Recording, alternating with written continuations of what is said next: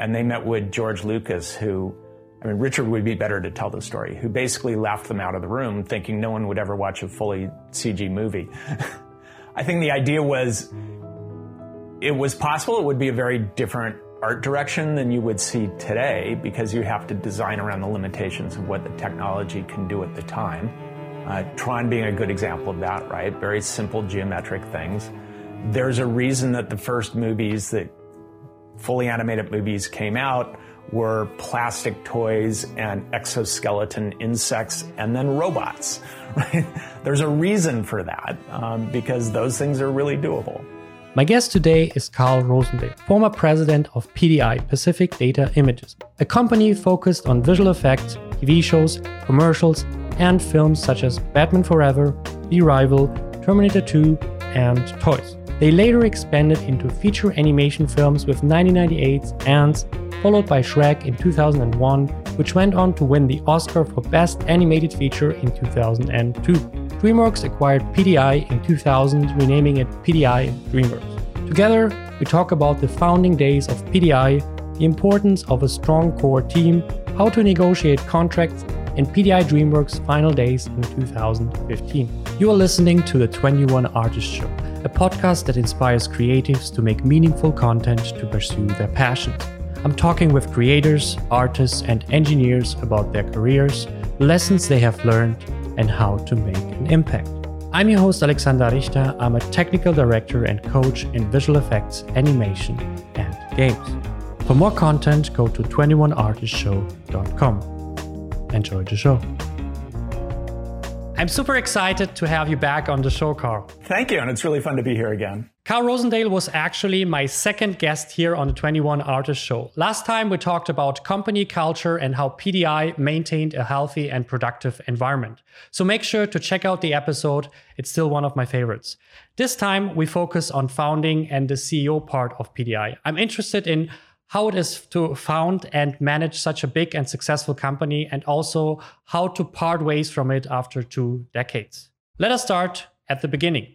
How did you came up with the idea of founding PDI, and where were you at that time? I had just graduated from Stanford University, but in high school I did a lot of filmmaking. I grew up in Los Angeles and was surrounded by the filmmaking culture, although my family wasn't in that industry. Came up to Stanford, got a degree in electrical engineering. It was the closest thing that you could do to computer science as an undergraduate at the time. And somehow really wanted to combine my interest in engineering and technology with filmmaking. And I had been playing around at my job after I graduated, which was with Memorex Corporation. A guy I worked with there had an Apple II, and he let me dabble with it. And I wrote a program that could spin a wireframe box. And it's like, oh, that's very cool. And in college, I had done some projects around graphics. So this was 1979 that I graduated. I started PDI in 1980 with the idea of I really want to take my interest in computers and graphics and apply it to TV and film somehow. But at that point, there was no computer graphics industry. George Lucas was just in the process of building up Lucas Digital. Ed Catmull was going there, and the whole team that eventually became Pixar and became Lucas Digital. There was Triple I down in Los Angeles, Digital Effects and Magi, I think, had already started in New York. And that was basically the landscape. So I decided I would just start a company myself to do it, knowing really not a lot about it. So you basically started the company like directly after your degree? Did you get a job in between, or it was just 9 like months jumping after I into graduated? Yeah, so pretty quickly. And I talked to my dad, and who was an independent businessman, entrepreneur, but in industrial construction. So he built pipelines and factories and things like that. And said I was really interested in starting a company to do this. And so he loaned me the money to do it. Pretty confident that he would probably lose his money. So the caveat was he would loan me the money, and I had to get the equivalent of an MBA, Master's in Business Administration degree out of it. So it was laid down at the beginning that I had to do all the financial part, the accounting part, learn everything I could about business. even though what I was trying to do was create a creative endeavor. And that was incredibly valuable because that knowledge and that pressure for not just me, but our whole company as we grew to be fiscally responsible and take it seriously as a business became part of the DNA of the company. And that was a really important part later on. For the first year, it was just me. I rented a little office space because I knew if I worked at home, I'd just spend time playing with the dog and hanging out in the kitchen. So I rented a little office space, bought a computer, and wrote initially just a paint system so I could get pictures onto a screen. I did some business graphics for Hewlett Packard, slides, which were actually 35 millimeter slides back then. And during that time, I spent a lot of time networking around, and that's when I met Glenn Entis and Richard Chung, who became my two partners in the company.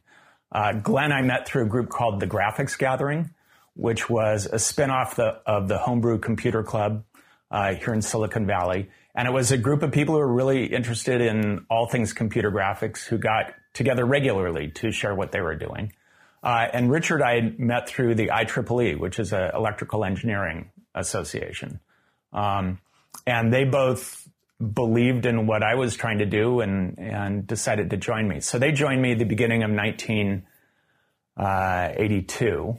And we wisely threw away everything I had done up to that point and started from scratch. And we had to build the whole computer animation system and everything. At the moment, quite hard to grasp what was actually there at that time, because we are now in the time of internet. Everything is like packaged, especially in this industry. If I want to create an animation or whatever, I just go to the store and get like Maya, Blender, and stuff like that. I think it's still, even for me, like listening, I'm still kind of trying to figure out actually the state of the like environment that you were in. What was your goal when you founded it? What was the motivation to actually go that way? Because it's an extra mile. Most of the people are kind of happy to find a job after you studied, it's this kind of typical thing. But what was your motivation to actually found it yourself, and basically where do you want to go with it? Well, the idea of using computers to make pictures was pretty not unique. I mean, people were doing it, but very rare, right? So not a lot of people were doing it, and it was done mostly in research and scientific and government kind of applications. But the idea of using computers, which I love, to make pictures and then apply that to the television and film industry was intoxicating, right? It was just so exciting to be able to do that and do something unique in that industry. But the state at that point was there was nothing. The first real computer we had was a PDP 1144, so a 16-bit machine with, I forget the stats on it, but, less than this watch.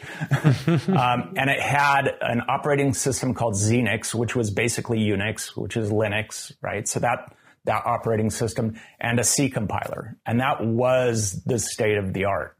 The frame buffer we had, which was not a GPU, but just the memory system for displaying an image, was a television resolution at that point. So 640 by 480, although I think it was actually 512 by 512 pixels, full color.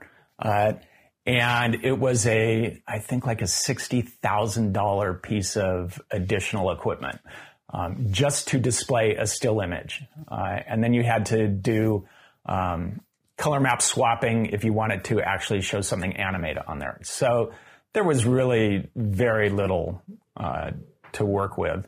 And everything was, text terminals, not graphics terminals. Remember, this was 1982 that Glenn and Richard and I joined me. The Macintosh came out in 84. Personal computers were just becoming a thing. So it was early. Macintosh commercialized the home computer. You seem to wanted to commercialize 3D or animation as part of that. What was the spark for you to do that? Well, I grew up making a lot of movies. My dad had a 16 millimeter film camera, a Bolex, and you could shoot single frames on there. So we would make movies, and I would do a lot of stop motion animation. And it was just magical, right? So that I was enamored with special effects movies. I saw 2001 when it came out, which was, I think, 1969. And I think by the time I got out of high school, I had seen it a dozen times. And just the idea that you could create those kinds of environments. Star Wars came out while I was in college, right? And that just sparks your imagination. And there was a lot of really interesting graphics and motion control work being done at that point in time. So it's not, people were using computers to help create images. I mean, Star Wars was done with motion control, right? Some models and miniatures, but computers to drive the cameras around and move the models. So it wasn't completely out of the realm of using computers in filmmaking, but using them to generate images was still a pretty rare thing. But I knew it could be done. And as a lover of science fiction, you really believe that things are going to advance. And Moore's Law, right, is going to solve a lot of problems for us in the future. Things aren't possible now, but computers are going to get faster, they're going to get cheaper, they're going to get better. And we can take advantage of all that as those technologies get better if we have a foundation that we can build on top of that. So it was a leap of faith that a lot of those difficult problems would just be solved by technology that comes along. And it didn't seem like it was too early to take a flyer and go for it.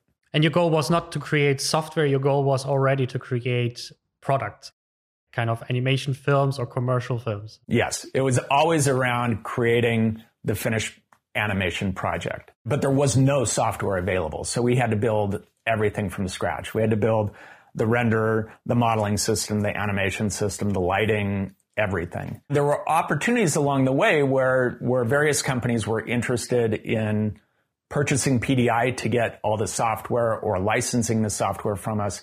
We only did one software licensing deal, and that was the very first deal we ever did with Globo TV down in Brazil. And they were interested in using our system to produce show openings and station IDs for Rede Globo, the huge network in Brazil. And they had been getting work done, I think, at NYIT in New York. And so when we showed up at SIGGRAPH in 1982 with a notebook with still images on it, we met up with Jose Diaz there and started building a relationship around what we were doing. And he proposed that they would like to license our software. We didn't even have the software yet. We were in the process of building it. So we did that deal, and that was partly cash, so we could pay ourselves and eat and pay our rent, and a VAX computer, which was a much bigger, more powerful machine than the one that we had. And that enabled us to kind of accelerate what we're doing. With a little cash, we could hire a couple more people, and that really started us going. And then the other wonderful thing about that is, in order to prove that the software could do what it was supposed to do, they gave us our first production jobs, right? Doing show openings for Globo TV, which gave us a demo reel of actual paid production, not just in-house things that we were doing. And they helped us meet other people within the television graphics industry, which was the first business that we went into. So it really gave us a fast start into that business. It's generally the dream to have like multiple people who are in charge, but in charge of different departments. So you're kind of, because at the end of the day, there's things like interest, like you were more interested maybe in the whole financial thing, as we talked before, in the whole company culture, which came after that. And maybe the guys were more interested in the whole technical thing. Do you think that was super important that you had this too? Or did you think you could have done it by yourself? Yeah, it was super important that we meshed and complemented the way that we did. We were very lucky in that respect. Until Glenn and Richard joined me, it was just me, and I was doing everything. When they came in, and it was just the three of us, we all did everything. Richard wrote the renderer primarily, and Glenn wrote the animation system. I wrote some software for the modeling part, but not a lot of it. And we quickly gravitated towards things that were most interesting to us. And I really took the helm on the business side. Obviously, the the whole accounting side because I still had that deal, right? But finding business partners when we did the deal with Globo, I had to put together that whole deal. So the first contract I ever negotiated was an international technology trade agreement. It worked out really well. It wasn't planned. We all found our own niches that we were interested in, and they were very complementary with each other. At the same time, for the first 3-4 years, we were all doing production. So I was doing animation. I was the animator for a number of pieces that we did, as was Glenn, as was Richard. As we got bigger, we were hands-on creating animation less and less because there was a whole company to run. Could I have done it without them? It would have been different. It would have had to have been someone else. I don't think anyone really can start and run a company by themselves. There's a lot of mythology around great business leaders who did it alone, and they didn't. There's always a team of people around them that may or may not be getting the credit they deserve. I think having a triad of people, 3 people, is incredibly powerful.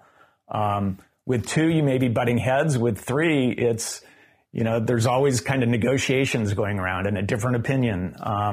And we meshed really well. We didn't agree on everything by any stretch, but we would talk it out. Sometimes we would yell it out, and we would come to a conclusion and a direction that we all agreed we would follow. And whatever we decided we would do, we all support it. So there was never one of us who was out, I don't agree with what the other 2 think, and I'm going to undermine what they're doing. That never happened. Once we set a direction, we all supported that direction and went for it. We also took a lot of individual responsibility for the parts we were responsible for. So the 3 of us weren't making every decision as 3 of us. It was more top-level decisions, cultural decisions, kind of big business direction decisions. But we all could operate pretty autonomously in the parts that we were doing. And I think that trickled down to the rest of the company also. As we discussed before when we're talking about culture and values, there was a lot of autonomy and personal responsibility in the company that I think just filtered down from that. It would be interesting to find out, did you kind of discuss that? Was that something, because it's the same thing as with company culture, where there is this mix between like internal like values that you hope everyone has in the team and something and like rules that you create, or at least a guideline, like for example in company culture, this kind of like this is the one sentence that we follow basically, and the rest like kind of comes from that. When you came together, and or at least then through the years, did you kind of create like something like rules to communicate and work with each other, or was it really very much like just kind of like a feeling thing and respect thing or something like that? Because it's always important to kind of figure these things out, because a lot of people either like get burned from this kind of experience and say, I never want to work with someone else, I do my own thing, or at least they cannot figure out a good way, and then they end up being very bureaucratic, like where I want to buy a new logo or new cups for our coffee mugs, so I'm not sure, so let's make a meeting and discuss that. So it would be really interesting to understand, how did you guys do that? How do you like figure out the way to communicate and decide together? I'd like to say we were really brilliant and figured that all out ahead of time, but it certainly did not happen that way. It was a lot of just feeling our way blindly through to things that worked. We made a lot of mistakes along the way. We tried a lot of different, I won't call it management styles, but techniques for managing, techniques for production management and tracking time and process management and production management. We tried a lot of things. We found stuff that worked. We found a lot of things that didn't work, but we talked about it a lot, and we tried things, and when it didn't work, we would abandon them, sometimes consciously, sometimes we would abandon things unconsciously. It's like, oh, we said we were going to do all that stuff, and we don't, which is a good clue that you're not going to. So we basically found stuff that worked by trying a lot of different things. What was the main thing that you felt was the the connecting tissue that worked for you? One I think is a lot of autonomy and responsibility for people. There's a lot of things we tried putting in very strict, production management systems, for example, really trying to track stuff at a microscopic level, and that just didn't work. And it didn't work because I think for a lot of reasons. One, it's just really hard for people to track their time at that detail. And then when you're doing that and you don't get a reward for that, you don't see the results, positive results from all this extra work you feel like you're doing, then that fails. So we would track how much people were working on production, for example, so that we knew what it costs us to do production. And we would feed that back into the system and use that when we're doing our next estimates and our next, production forecasts and such. We had pretty good data. We didn't have excellent data. So I think part of it was finding the level of what's realistic, what's aspirational of, I wish we had all this data, what's realistic, and then how do you use the stuff that's realistic, part of it. On the bigger company decisions, we would just talk through stuff a bunch. And I think it was just talking through things, having a lot of communications. And when we didn't communicate well, is when things broke.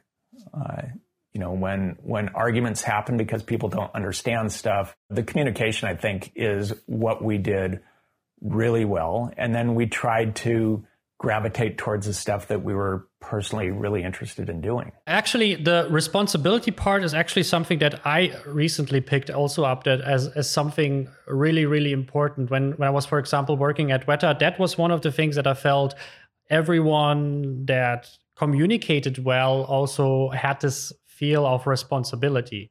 You felt that the people, first time they sometimes took responsibility for other people's work in a way that you asked me something and I take a little bit of responsibility for this question. So I will not just go the small mile, I will go maybe the extra mile to answer that. That was cool. But I also noticed is if you can divide tasks into responsibility and always figure out it's yours, not in a way of pointing fingers, but more in a way internally okay, I should care about this, this egg that I have, and not just kind of fall down as not exactly my department. And I feel that sounds like something that actually works. But what would be interesting for me is communication is key. Everyone says that, and it seems to be the big mantra at the moment.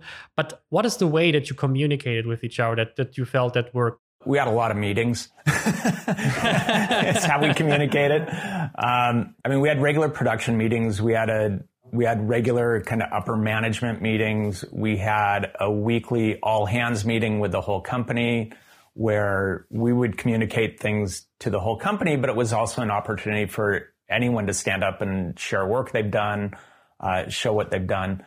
So, a lot of that. I did a lot of walking around and talking to people. I would get very restless sitting in an office. So it was very ad hoc.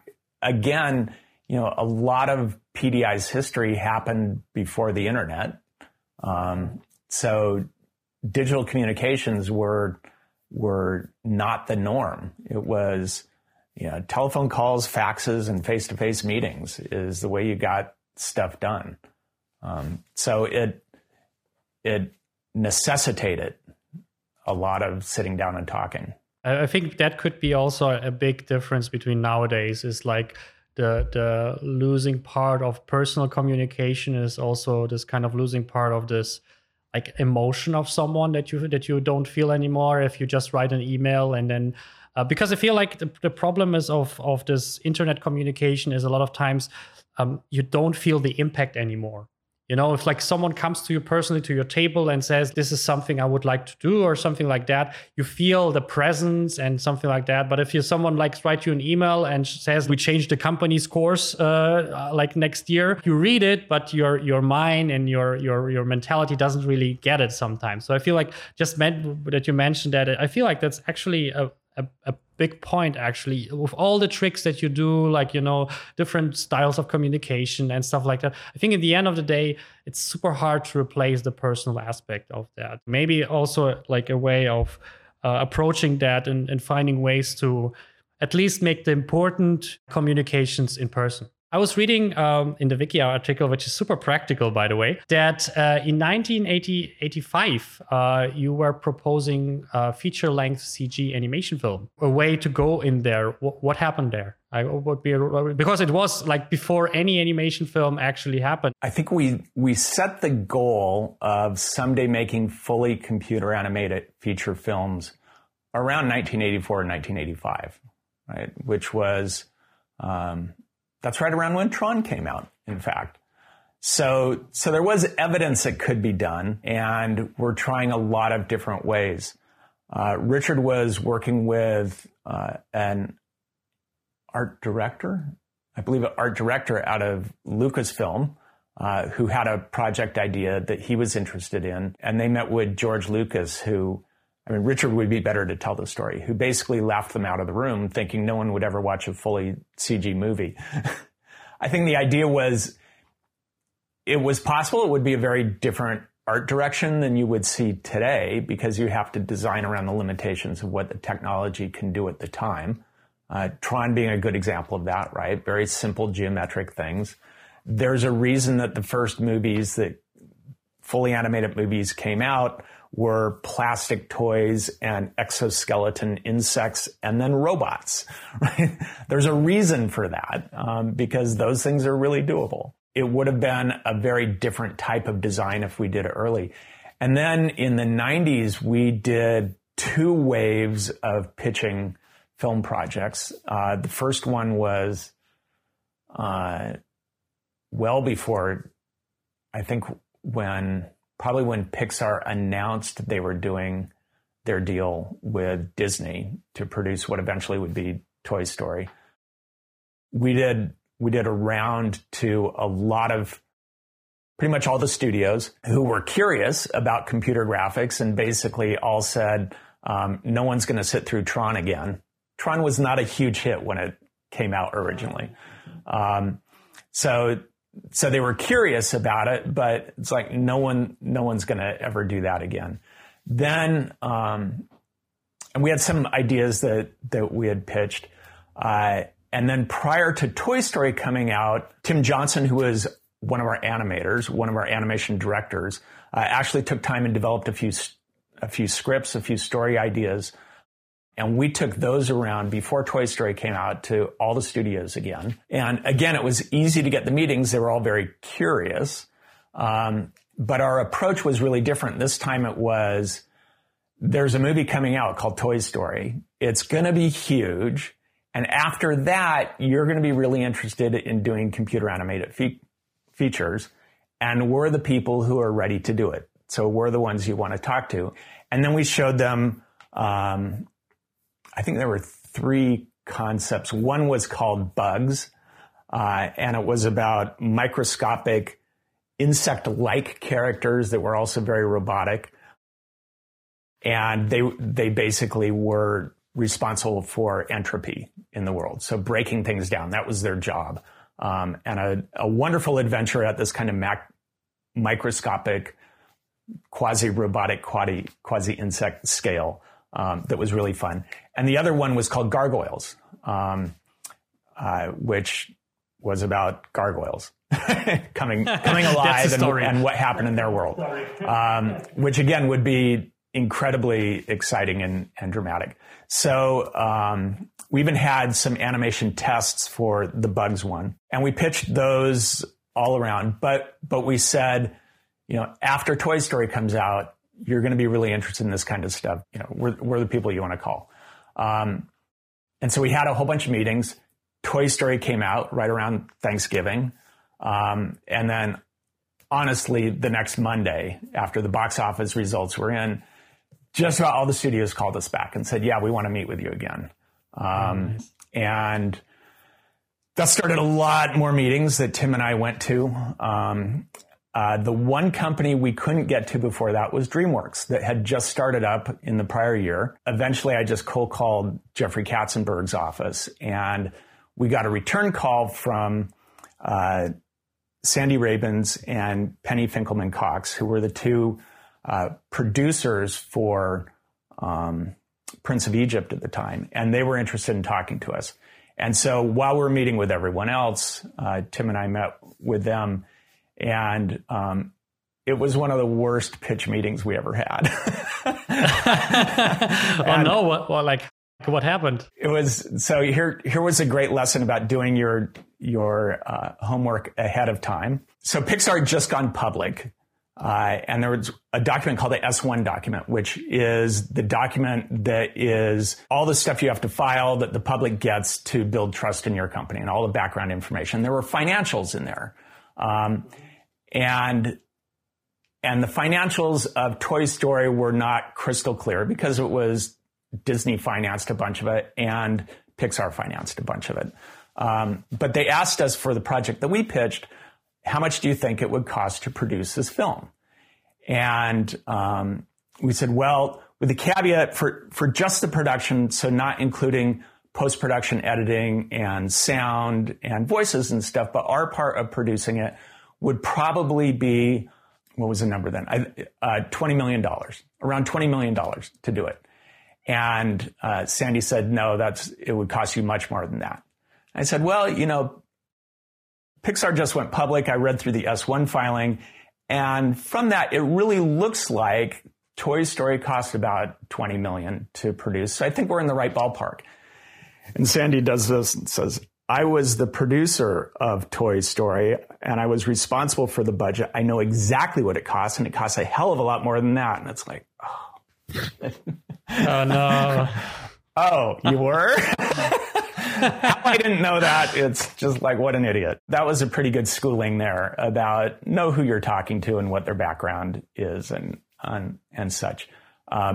Caveat, afterwards, because we worked with them on Ants and a lot of things with DreamWorks, the actual production for the animation was pretty close to 20 million. But in Sandy's head, the budget included post-production and sound and all that other stuff. And yes, it was a lot more than that. So I was kind of right. In a way, yeah. Exactly. And then the other part in that meeting was, Sandy will probably watch this. Anyway, near the end of the meeting, we were also pretty far along in conversations with Warner Brothers, because they were interested in doing similar things. And so near the end of that meeting, and again, this was early December, and Sandy said, well, we have to go to Egypt because of some Prince of Egypt stuff, and we'll give you a call back after the new year. And I said, I thought very politely, if you're interested and could let us know at all ahead of that, that would be great, because we are talking to some other people. And, she gave me one of these that's just, I told you, we'll call you after the beginning of the year. And it's like, disciplined. It's like, we left, and Tim and I are going, that's not going to happen. That was a good try on our part, but they hated us. Then we spent the rest of the month negotiating, talking to the other studios, but really talking a lot with Warner Brothers. And that deal went from good to just really horrible over the process of negotiating with them for various reasons. So it was pretty disheartening. And then right after the beginning of the year, Sandy and Penny called us back and said, come on down for a meeting. And we did. And that's when we met with Jeffrey for the first time. They had two projects that they were looking at. One was Ants and one would become Shrek. Both were just in the storyboarding or ideation phase. And they said, would you be interested in working on one of those? And it's like, yes, the one with the insects. And again, one of the projects that we did was in that realm anyway. But the other one, it's, this ogre with hair and clothes and skin and stuff. It's like, not that one yet. It's too early for that one. Yeah. And within a month and a half, I think we announced to the world that we were doing a deal together in mid-February. So after that, it happened really fast. And then we made Ants, and then we made Shrek. And how much of the success was actually expected from Toy Story? Because it was completely new. No one ever saw that. No one could predicted it. I think most people will probably thinking of it of maybe like something like Tron in a way, because computer graphics, and maybe something for kids. So it would be interesting for me to first understand is like how did the hype actually work? Because you mentioned it's kind of like, oh, there was a success kind of predicted. So you were already kind of on the trail. Well, we really believed obviously in the future of computer animation and what could be done. The 90s were a golden age for animation. I mean, Disney animation, thanks to Jeffrey Katzenberg, had a rebirth, and was doing phenomenal work. So there was a huge interest in animation, a big market for it. And you could start to see a lot of great things being done in computer graphics, although primarily in commercials and visual effects for films. So you could see the hint of what was possible there. And short films, which a lot of us were doing short films. Which PDI was a big part of like in this time also. Yeah, and part of that was to exercise ourselves, part of it was a creative outlet, and part of it was to create a catalog of things that would be able to show that you can do this work and you can tell really wonderful, compelling stories with interesting characters. So I think people within the computer graphics world were very excited and very confident that Toy Story would be huge. Outside of that, I think people in the animation world were probably optimistic and very curious. And outside of that, I think people had no idea what they were in for. And I mean that in for in a really positive way. Didn't realize what they were going to see. And it was so different and so exciting and so surprising that it enabled everyone else to jump on and be able to do it too.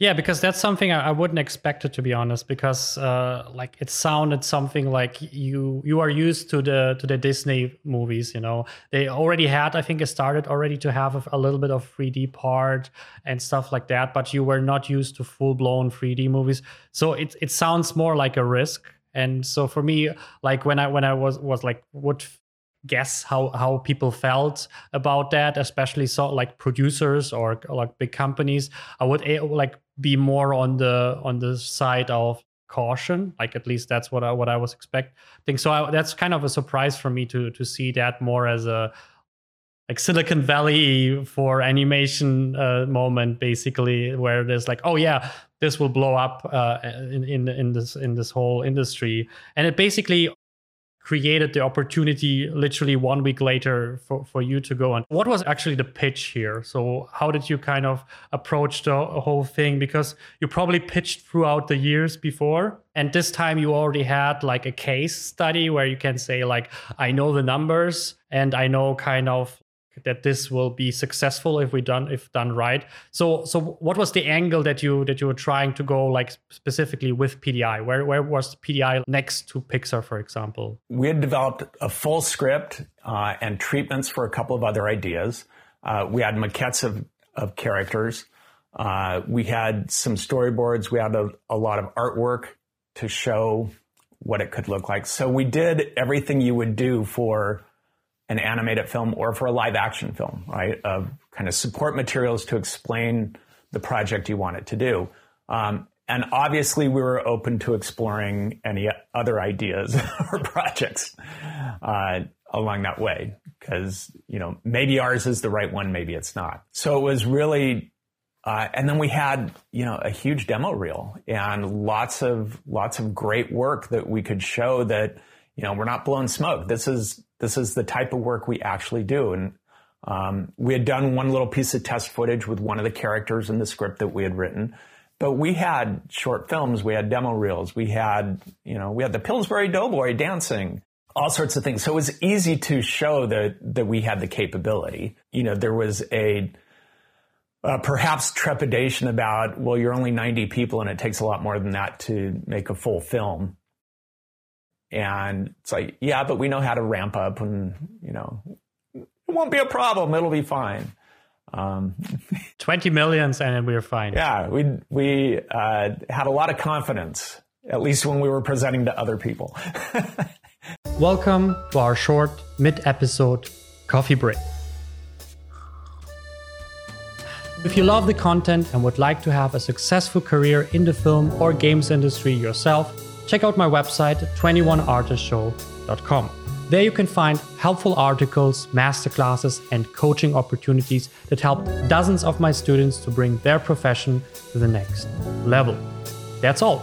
Check out 21artistshow.com and share the podcast with cool people you know. Let's continue with the episode. Which is actually like the golden rule, fake it till you make it and then make it afterwards. But it reminds me also on our last discussion where we actually had, when we talked about company culture, where we had this discussion about having a clear goal and a clear mindset and always checking with yourself. And I think one of the reasons that you actually did get this opportunity is besides the high quality on Terminator and where on like all this commercial work that you did, I think that you still kept this animation part of PDI alive and kicking basically. As I read, like 1992 was actually the animation department founded. I mean, you probably can approve or not, like the wiki article basically that I read, and that was like a huge thing. And as we talked last time, you guys literally had to decide, okay, this is going well, but this is not what we want to end up in like a few years. And I think that was one of the reasons that PDI became one of the first ones who work on that, because you invested heavily into something that was not proven or was not actually working yet. And I think that sounds like also one of the reasons why I think you got the chance, because you already had a department actually going into that. Yeah, and then the script that we had that we were taking around didn't magically appear out of thin air. Tim Johnson, who was the head of our character animation department and one of our main character animators, he actually took 6 months off. He was on the payroll working, but 6 months of just working on story development, of writing the script, of working on the characters, using the team, obviously, writing a lot of drafts on the script, getting feedback from other professionals in the industry about it. So there was a lot of work of being able to have ideas, materials, storyboards, maquettes, all the pitch material to walk in and pitch to these people. It's like, yes, we know what we're doing. We're not telling you we could, if you have a animated film you want to make, we can make it. It's like we have it all right down to a script, and with a little bit of cash infusion, we can turn it into a movie. And it was that level of commitment to, no, we're going to do this. And it's not just you have the people and the capacity to do it. You have to have the creative chops and the ideas and the commitment to produce your own stuff if you're not producing someone else's. Yeah, and actually I think that's what I love about this whole founding days of animation and founding days of games is this over-investment in the beginning. There was not just like, I feel like I could do it. I will if I would have the time and the money, it will suddenly appear in some years. It was literally like you were building up on so many fronts at the same time, which I believe you should do like in your personal life too. If you want to, for example, make a game, you never did a game in your life and you want to make the next World of Warcraft or Red Dead Redemption or something like that. It's not enough to just I have like modeling skills or something like that. You should actually made games before in some capacity before you just found a company and then just like, if I would have 50 million, I would do the next GTA 7 or something like that. I think that's something we really need to learn. And nowadays, again, basically because we have so much opportunities and knowledge and accessibility that we sometimes forget to do the millions of steps that we actually need to do before we can prove actually that we do it in the end. Just the money and the time will not suddenly appear a product at the end of the day. And I think that's something super, super interesting and super helpful. I brought back a prop. Let's see if I can get him in focus. There we go. So this is the maquette for the Bugs project that we were pitching. So this was our star character. That's awesome. He could cause some trouble. Is that metal, or what material is that? This is it's painted plasticine. That's awesome. Today you would probably 3D print such. Yeah, absolutely. Much easier to create something. But I think that's also like a big pitching tip I think I hear from you is like, if you have an opportunity to have it like haptically, if you can touch it, I think it always like makes people much easier to say yes to, literally, like if you create a book and you already give someone basically like a prototype of the book or something like that, it just feels like more real. It's more like already there, kind of. So I think that's a great one. 98 was actually then the release. There was still 3 years of hard work and maybe reorganization. How did you change the company, and what was the process actually to finish up Ants? So when we started with DreamWorks, when we did the very first deal with them, there were between 90 and 100 people in the company.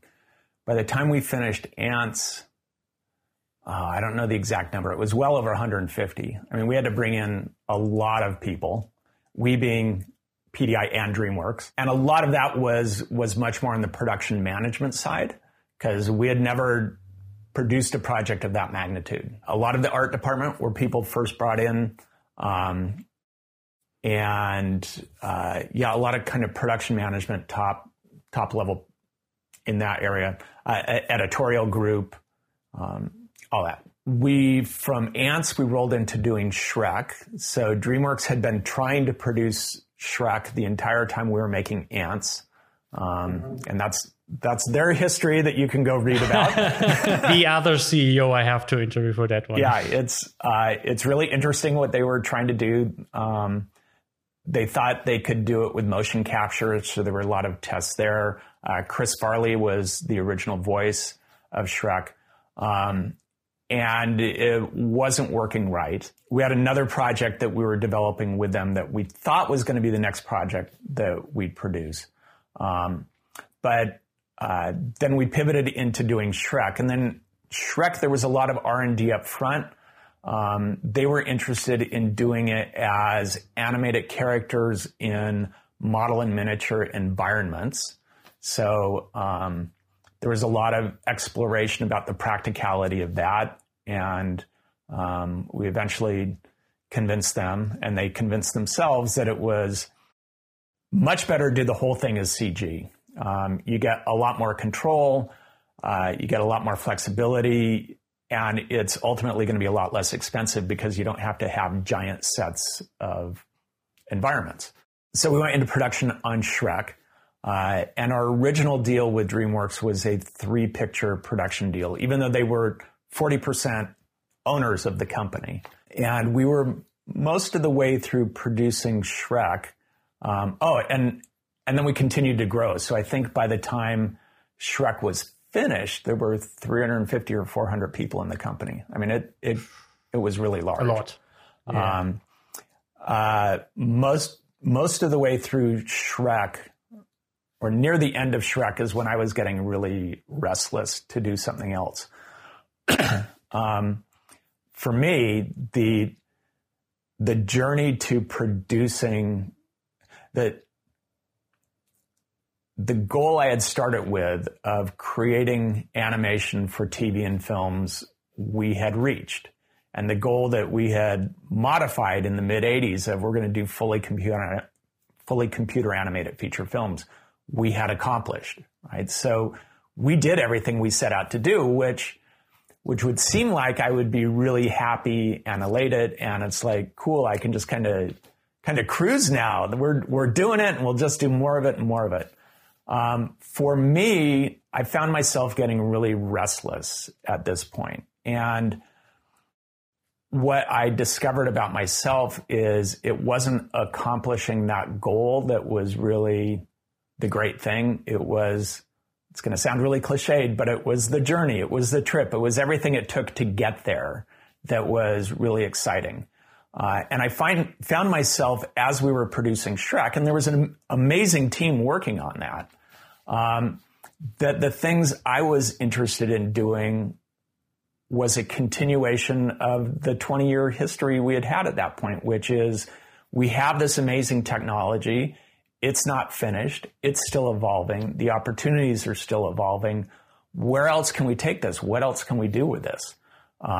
And fully animated feature films are not the end of the game, or don't have to be the end of the game.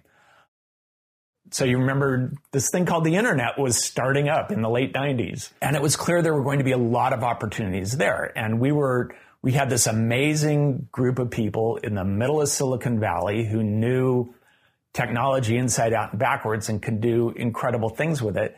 And it seemed like there were going to be a lot more opportunities.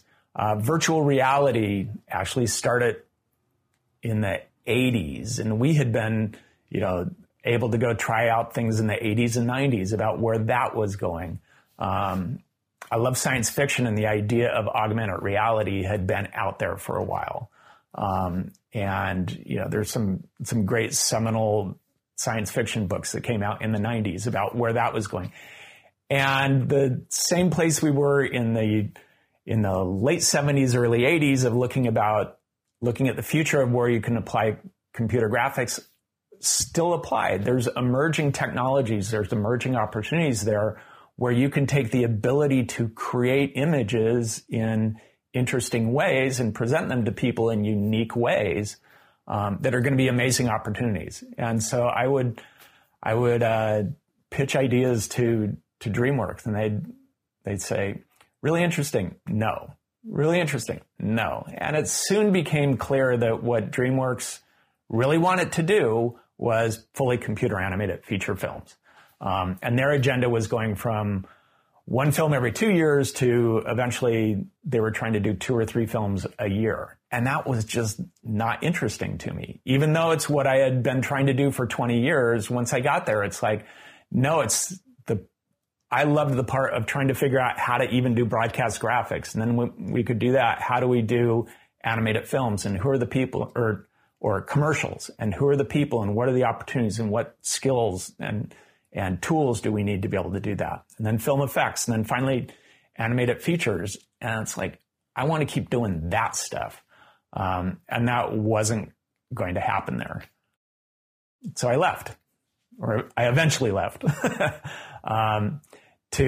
Without a specific goal of how or where I was going to do that. But I knew that staying at PDI for me was going to be a frustrating thing, because I wasn't getting to do the fun, creative stuff that I really wanted to do. And I wasn't going to get the chance to push it into some interesting new other directions. Yeah, I feel like this is something that you don't see when you start things, in the start of your career or when you start a company. I feel like you always pursue the goal, and you actually, you're so focused on the goal that you whatever kind of, basically company culture wise, whatever costs you want to achieve there. And if you burn people, if you burn yourself, if you make roads that are not actually aligned with yourself, you want to get to the goal. But I think the older you get, the more professional in your career, and as a founder in your case, I think you notice that the way is actually the one that is the most interesting. That's the one that you experience each day. If you see ants 3 years, okay, then you have a movie. But there was still 3 years, 3 times 365 days kind of situation where even if you didn't work, you were thinking about it and processing it. So I think that's something you kind of learn through time, or when you actually achieve your goal, and then you're like, it was never actually about the goal. The goal pushed the way, which is important, of course, but the goal was actually never the goal. the experience was the goal kind of there.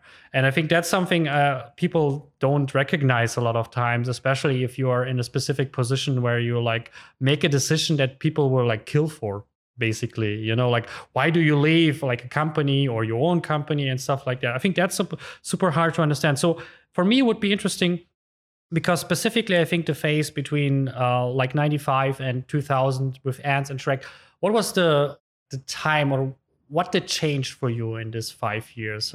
Because I think it was probably this two project that made the big twist, because it was the goal. You arrived where you wanted to be, but then you leave in the moment where everything kind of, you know, comes together, and you can now really produce as many animation films that you want. So for me, it was like, what was about this 5 years and these two projects, and what happened in there for you in your own process that made the change for you? I think for me, you know, when I left, I didn't realize that was the reason. I just knew I was really frustrated and kind of bored. There was so much happening. There wasn't really time to be bored, but not creatively engaged and excited.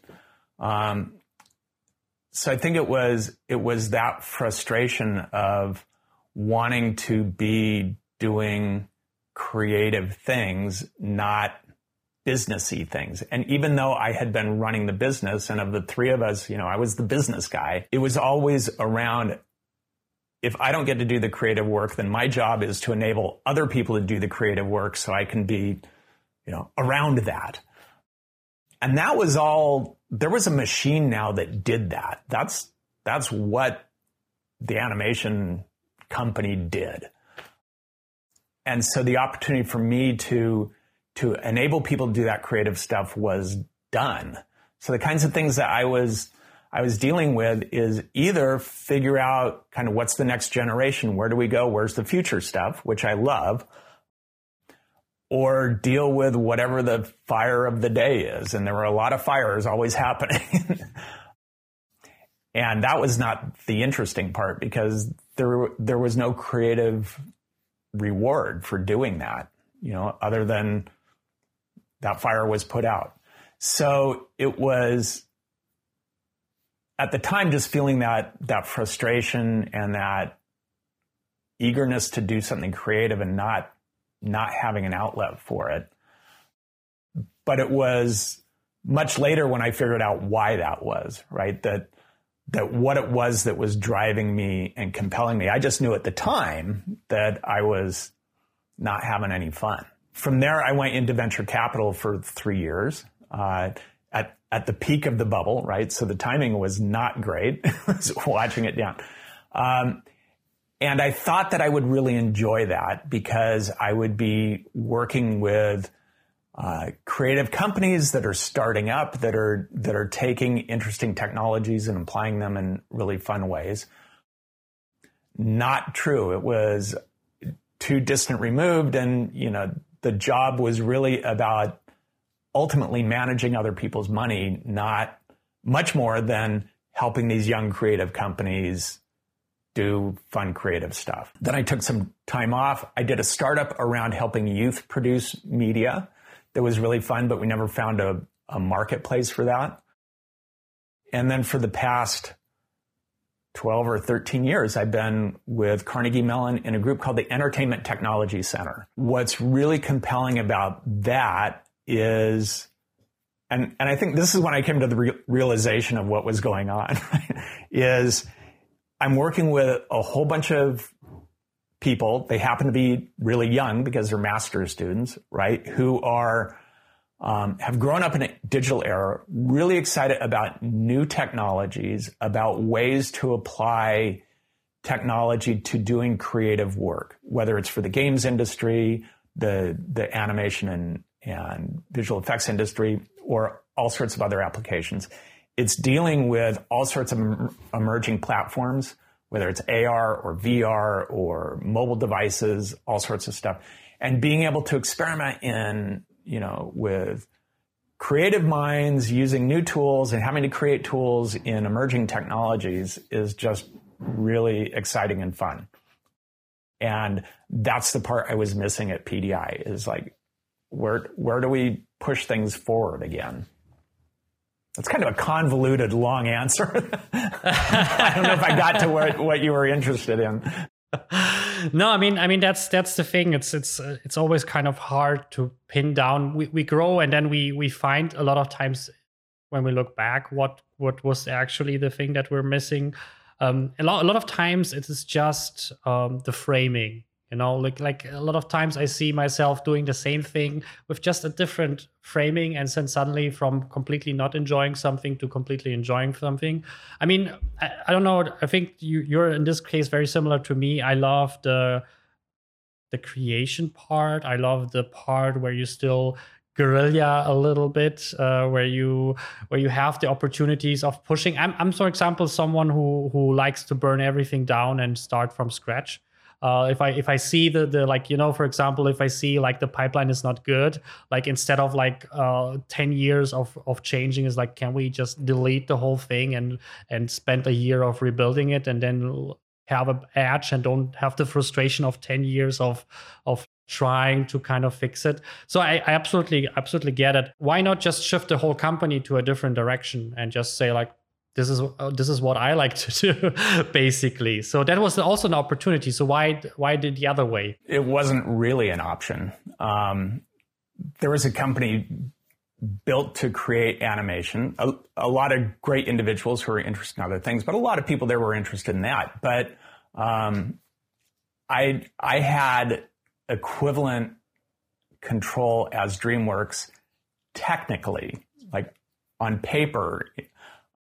But the reality of doing production and such isn't that, right? So if you just think about, well, I'm doing a project, if you take even the stock ownership out of it, I'm doing a project for a client, but it's my company, so I'm in control. It's like, no, the client's in control, right?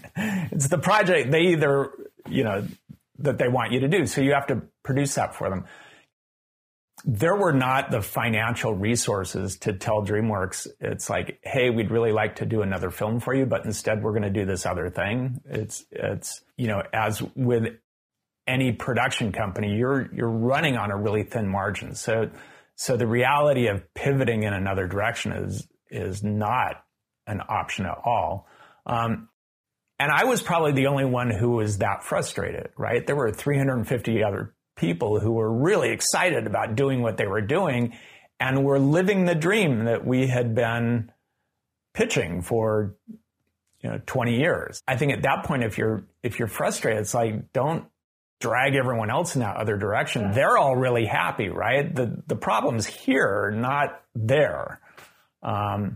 So if it's just me and I'm the one who's frustrated, then I should go do something else, not try and pivot that whole thing. But DreamWorks was very much in charge because it was their projects and their money that was financing all those projects. That's I mean that makes absolute sense. It always sounds so easy.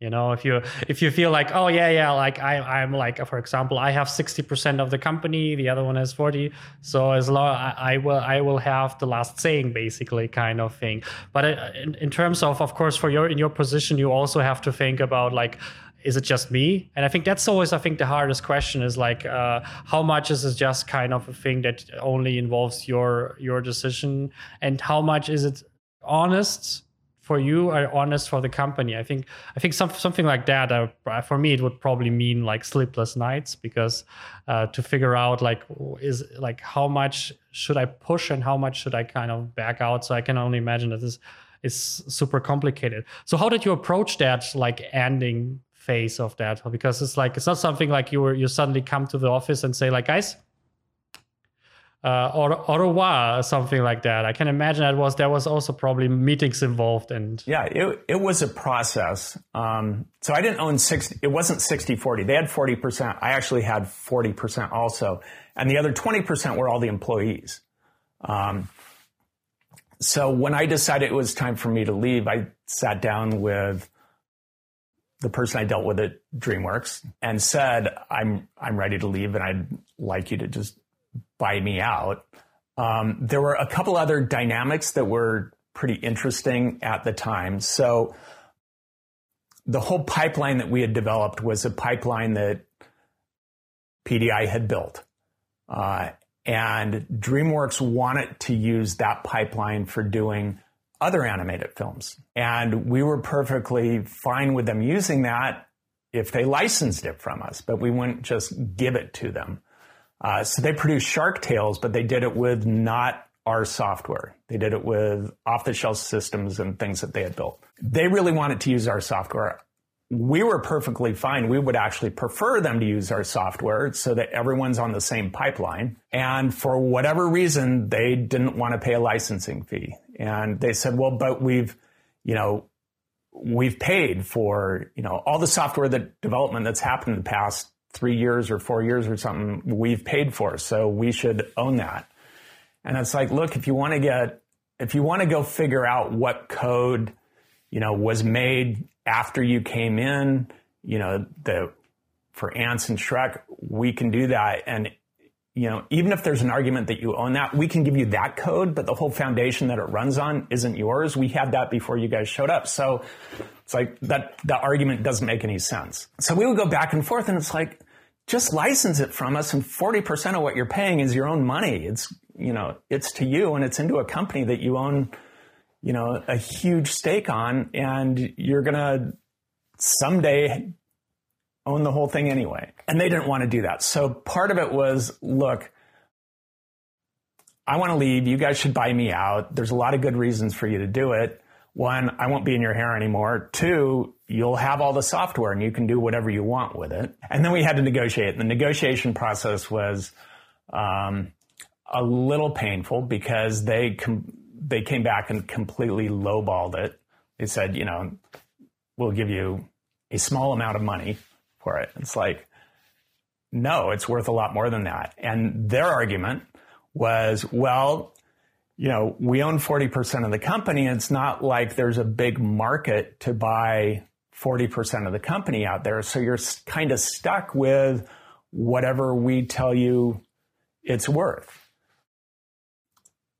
And I said, no. Was there, would other people buy it? Maybe, I don't know. But I said, look, because they were just, it was a nasty negotiation tactic. And I basically said, look, if I go back up to PDI and I say you guys are a bunch of, jerks and you're trying to lowball this. And by the way, the employees own 20% of the company too. So it's their value. I'm quitting and I'm storming out. I said, I think enough people will follow me out the door that you won't get Shrek delivered. And he looked at me and said, yeah, that's probably true. So how about we bring in a third-party company to do a valuation on it? I said, that sounds fine. So as one of the big accounting firms came in and did a big analysis and basically said, here's what we think the company is worth. And then we negotiated a little bit around that, and that became the value that was set at that point for it. But that was an unnecessarily painful process because it's just like, just be reasonable, you guys. There's a lot of comps out there and a lot of ways we can figure out what this is worth. You don't have to try and strong arm it. But that was when we were doing the original deal with them. I walked out on those negotiations too because they were doing similar. The original deal was they would take a minority ownership, and then the piece of paper that was slid across the table said 80%. And it's like, that's not a minority ownership. And then they presented all sorts of reasons that was the reasonable thing to do. And we walked out of the room. We left. And then I called them back a couple days later and said, I have a counter proposal for you that was 20%. And they said, no, that's ridiculous. And then we found a common ground that worked for everyone. And before that, when we did the original deal with Globo TV, I walked out on that negotiation too, when they changed the terms at the last minute. And then the next day, they reverted back to the original terms and everything was fine. So I was used to walking out of negotiations that were really important negotiations.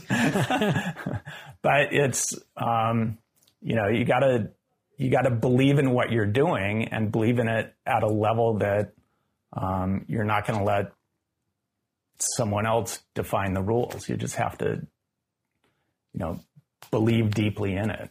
But, that the negotiation process is always a difficult thing, right? So we got through all three of those things. I walked out, and we're all really good friends afterwards. I mean, there's no hard feelings when you do that. The deal ends up getting done, and, everyone's a little testy for a while, but, you got through. I had a great relationship with the people at DreamWorks and the people at PDI afterwards. That was all fine. It was just a little bumpy there for a while. There was a lot of good tips about negotiation, I think, because that's one of the things I actually noticed, that a lot of people don't either go much too personal in this whole thing. And in a way, it is personal, like it is, for example, in this case, it is your company. There's a lot of money involved. I think you cannot completely detach yourself, 20 years of investment, and then suddenly someone comes and says this is what you get, and you're like, this is not even reasonable. I think you cannot completely detach it from, okay, this is not personal and this is just numbers and stuff like that. I think that the hard part is to not put too much respect into money. If someone gives you an offer, it's their calculation of what they can kind of get away with. In a way, that's what we try to do. We don't want to kind of throw money at the wall and then say, okay, everyone kind of a little bit tries to get away with something in a negotiation. And I think you basically said it, and that's one of the things that I actually teach when I talked with people about contract negotiation is you must be able to go away. You must be able to stand up and leave the table or the email or whatever in a way that people feel, okay, if it's not in a way that works for you, you should make it very clear that this is not the only thing that you have in your life, basically.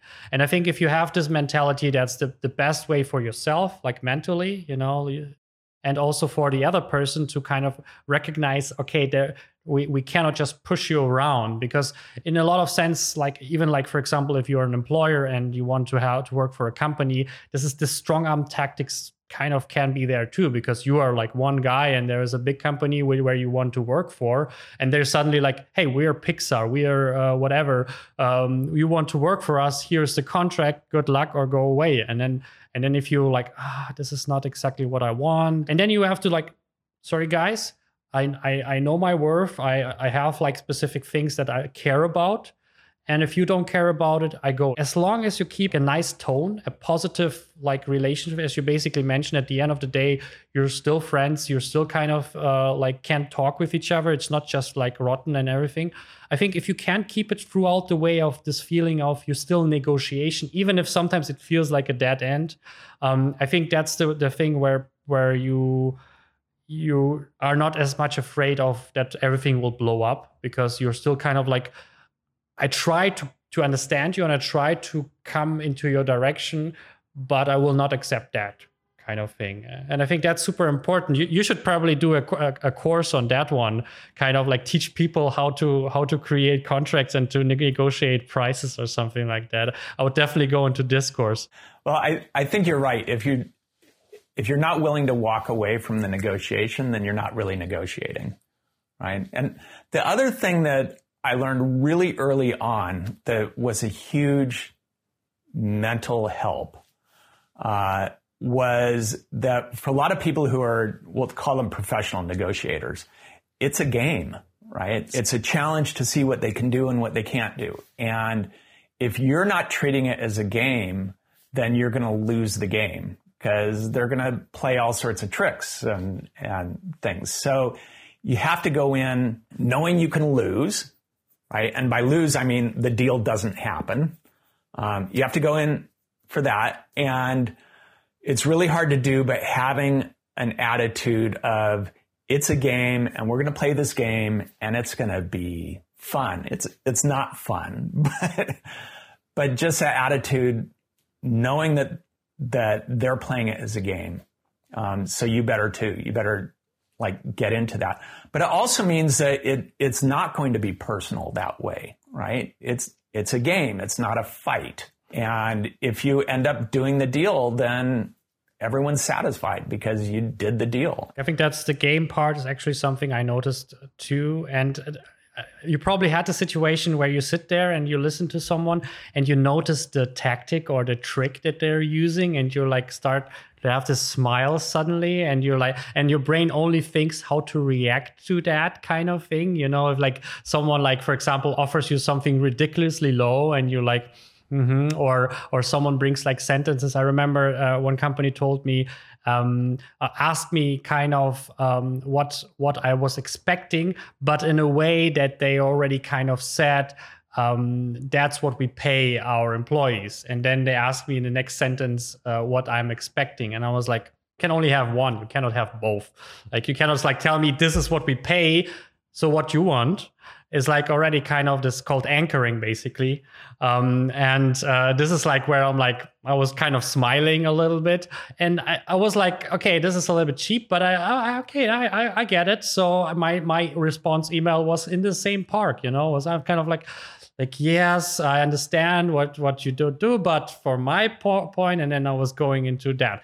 And I think that's important. It's kind of this playing a game, and I think the same applies for everything, you know, like even if you want to make a point or want to bring your company in a specific direction, I think also with your partners, you have to kind of play a little bit of a game. You shouldn't be like kind of, I want this, but a little bit kind of this dancing in a positive way together, I think is part of everything. And if you can approach that in a way of a gamification basically way, I think it makes everything much more enjoyable. Even if you have this strong emotion sometimes and you get kind of frustrated, you still can at least like, okay, I understand, I see a little bit from the outside, and you have a little bit of a moment where you like, I'm still like very emotional, but I can also see this back and forth game that we're playing. And I think that helps a lot of times. We basically kind of wrapped up the whole history. And sadly, 2015, they finally closed the doors for PDI. Was that something that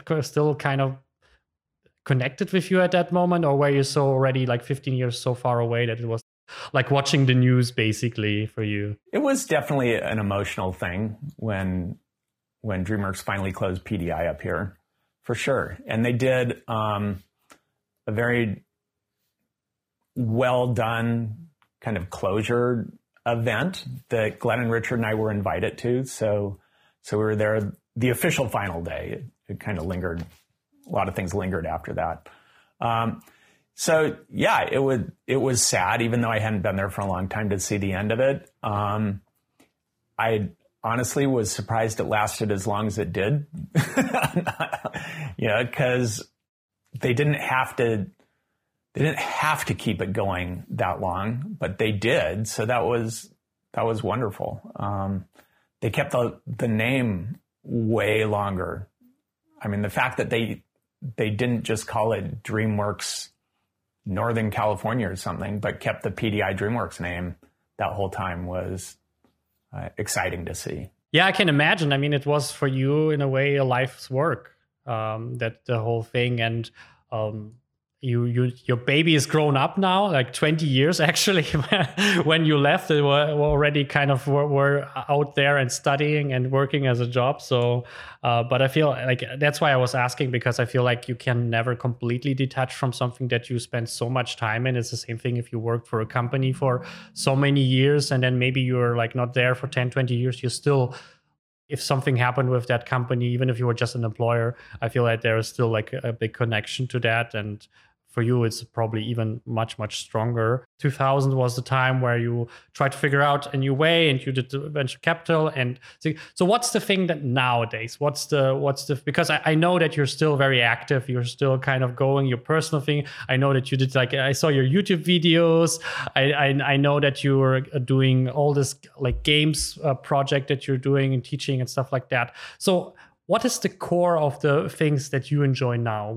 What's Carl Rosendale project at the moment, basically? There's two directions of things that I'm really enjoying. They're both creative. One is on the technical side, and a lot of that is around ETC, the Entertainment Technology Center at CMU that I'm a part of. And a lot of that is around augmented reality under a very broad umbrella of what that means. But basically, kind of merging all these interesting technologies in machine learning, in natural language processing, in all the visual side of creating imagery and merging it with the real world in interesting ways. And still, I think for me, the part I'm really excited about that has always been 10 to 20 years off is having animated characters that live in your real world with you, right? So whether they're agents for you, which I think is probably the practical application of it, your Siris, your Alexas, your Hey Googles personified in interesting ways and living in the world with you. And I think it's going to be really interesting. And a lot of gaming technology is what's going to make that happen, because it's almost there. It's just there's a screen barrier. And all the AR wearable technology is still very far off before we get that. But there's all sorts of fun things you can be doing now to dip your toes in that and experiment with things and kind of get a taste of where that can go. So that part of it is really exciting and really interesting. And then in the non-professional side, a lot of my art is much more analog now. So sketching, drawing, doing woodworking, things with my hands. Also a lot of things with Arduinos and all that kind of technology. I just love to build tangible things that mostly are there just for creative artistic purpose. A few which are a little more useful than that. I think I will always be